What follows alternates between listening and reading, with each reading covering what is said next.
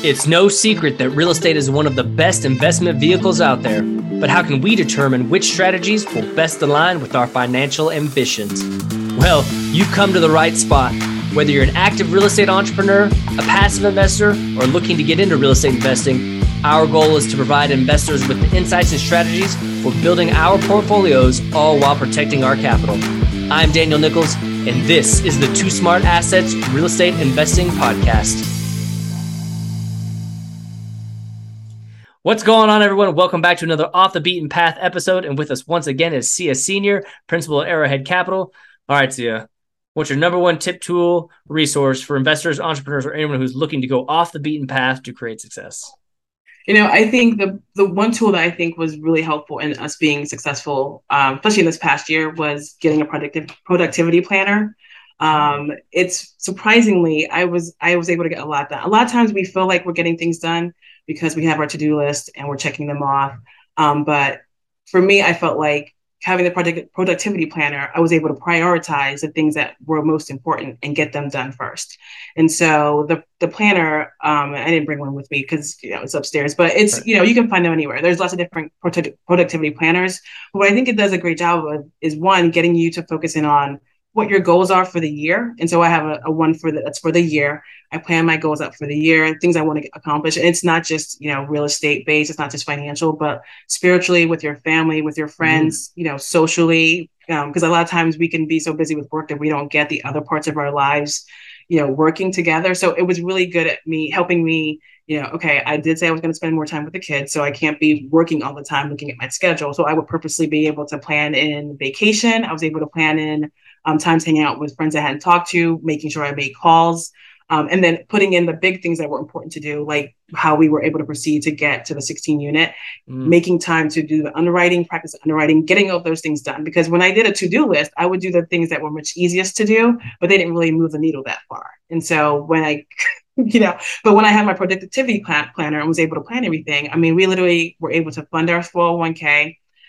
solo 401k. We were able to fund all that. We had our trust that we've had for a while, but we had never funded it because I had the planner. I was able to fund the trust. We were able to purchase the 16 unit we've been waiting for, but just really working on all of these different goals that we had for a long time, but we had just never been able to get them done because we hadn't prioritized and had the framework to do it correctly, And so the big things you usually leave for the end because it's so big, but it helped us to really plan each day and organize which things we're going to get done and move the needle on the things that were most important to get us to where we wanted to be. And so for me, it's been great.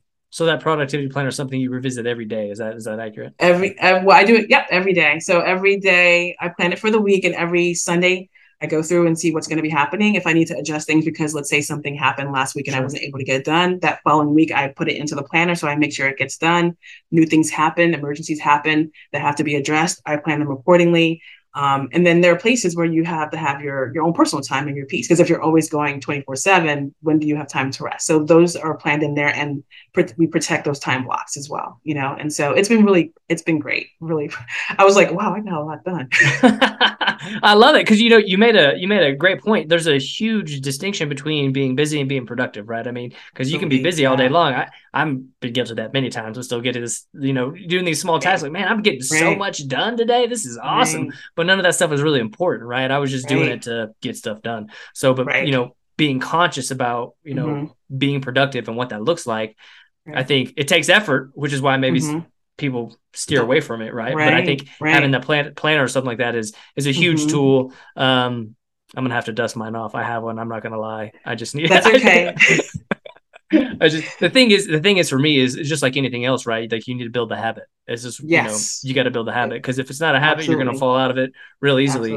So build the habit, right? So I think that's a great tip, and I appreciate you. And we have in our planner the time that we're going to spend planning for the week. So every Sunday night, 5 p.m. planner time, and it's already in there. So we shouldn't have anything else going on because that's the planner time, And so that's the first piece right there that lets a domino hit everything else and fall into place.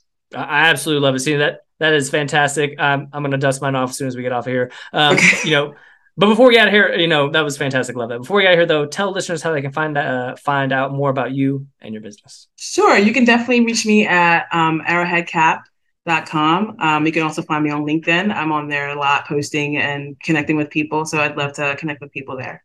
Awesome. We're going to make sure our listeners can find that. Sia, this has been absolutely fantastic. Thank you again. Thank you, Daniel. I loved it.